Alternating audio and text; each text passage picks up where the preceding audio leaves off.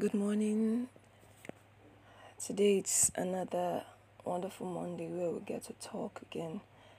And today is a continuation of our Child Heart series, drawn from Matthew 18, verses 3, where Jesus said, "Truly I say unto you, except you change and become like one of these little children, you shall not enter into the kingdom of heaven." And the significance of this, like we pointed out last week, is that except we imbibe some of these characters of children, some, there are good and there are bad sides, yes. So we're looking at the good sides of it. Except we become like them, we cannot enter into the kingdom of heaven. It's not about not making heaven at the end or not, it's more about appropriating the resources that is available for us within the kingdom that the Lord has provided. We would not be able to appropriate or receive them if we don't have a certain kind of heart. Now, we would be looking at the part 2 of it, which is curiosity and focus of children. Okay, so a couple of days ago, I saw a child sort of looking intently at a mannequin, and the child just kept looking at this mannequin and kept looking at this mannequin, raised up the cloth, was looking underneath, and I was trying to draw the child's attention, and the child wasn't even like turning it aside.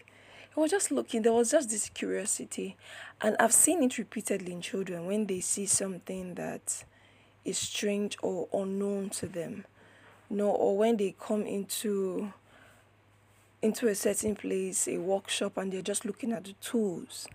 There's this certain curiosity and focus and hunger in their eyes that they cannot be dissuaded from.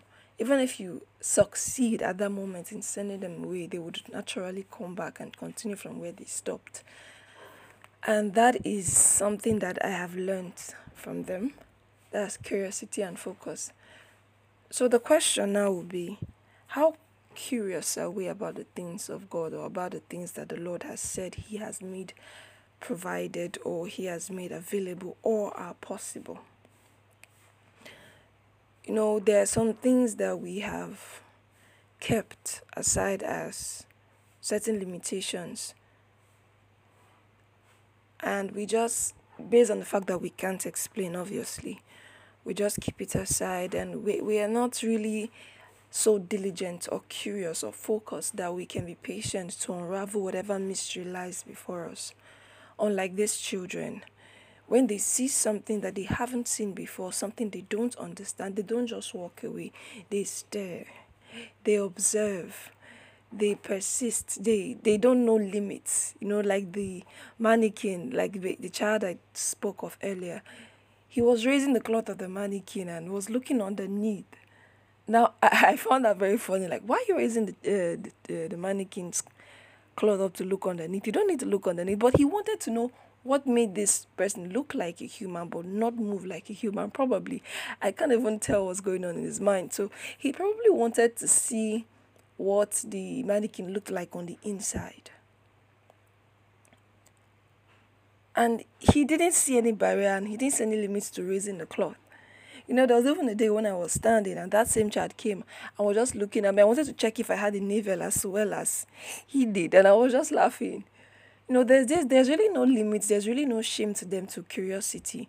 So same thing, when we come before God or we see certain things in scripture, certain workings of miracles, certain statements of Jesus that looks very, very, what word should I use right now? They just look so odd or different or unseen, sort of. Do we just walk past it and say, okay, we give a logical explanation to it? Or do we just justify why that should not be in existence?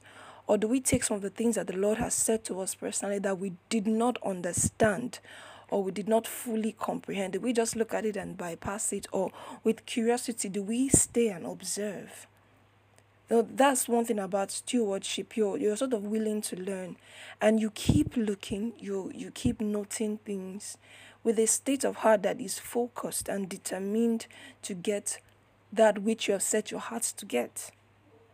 So I just want to encourage us.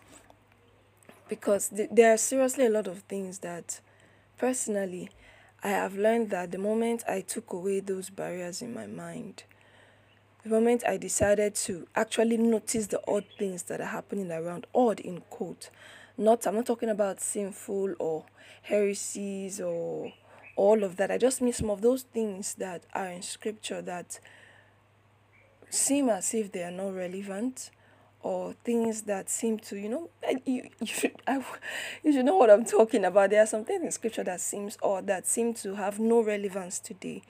I've decided to take away that limit and just observe, listen, focus, pray, study, do a research on it. And I found that my faith has grown, my knowledge of the Lord has grown, my walk with the Lord has grown.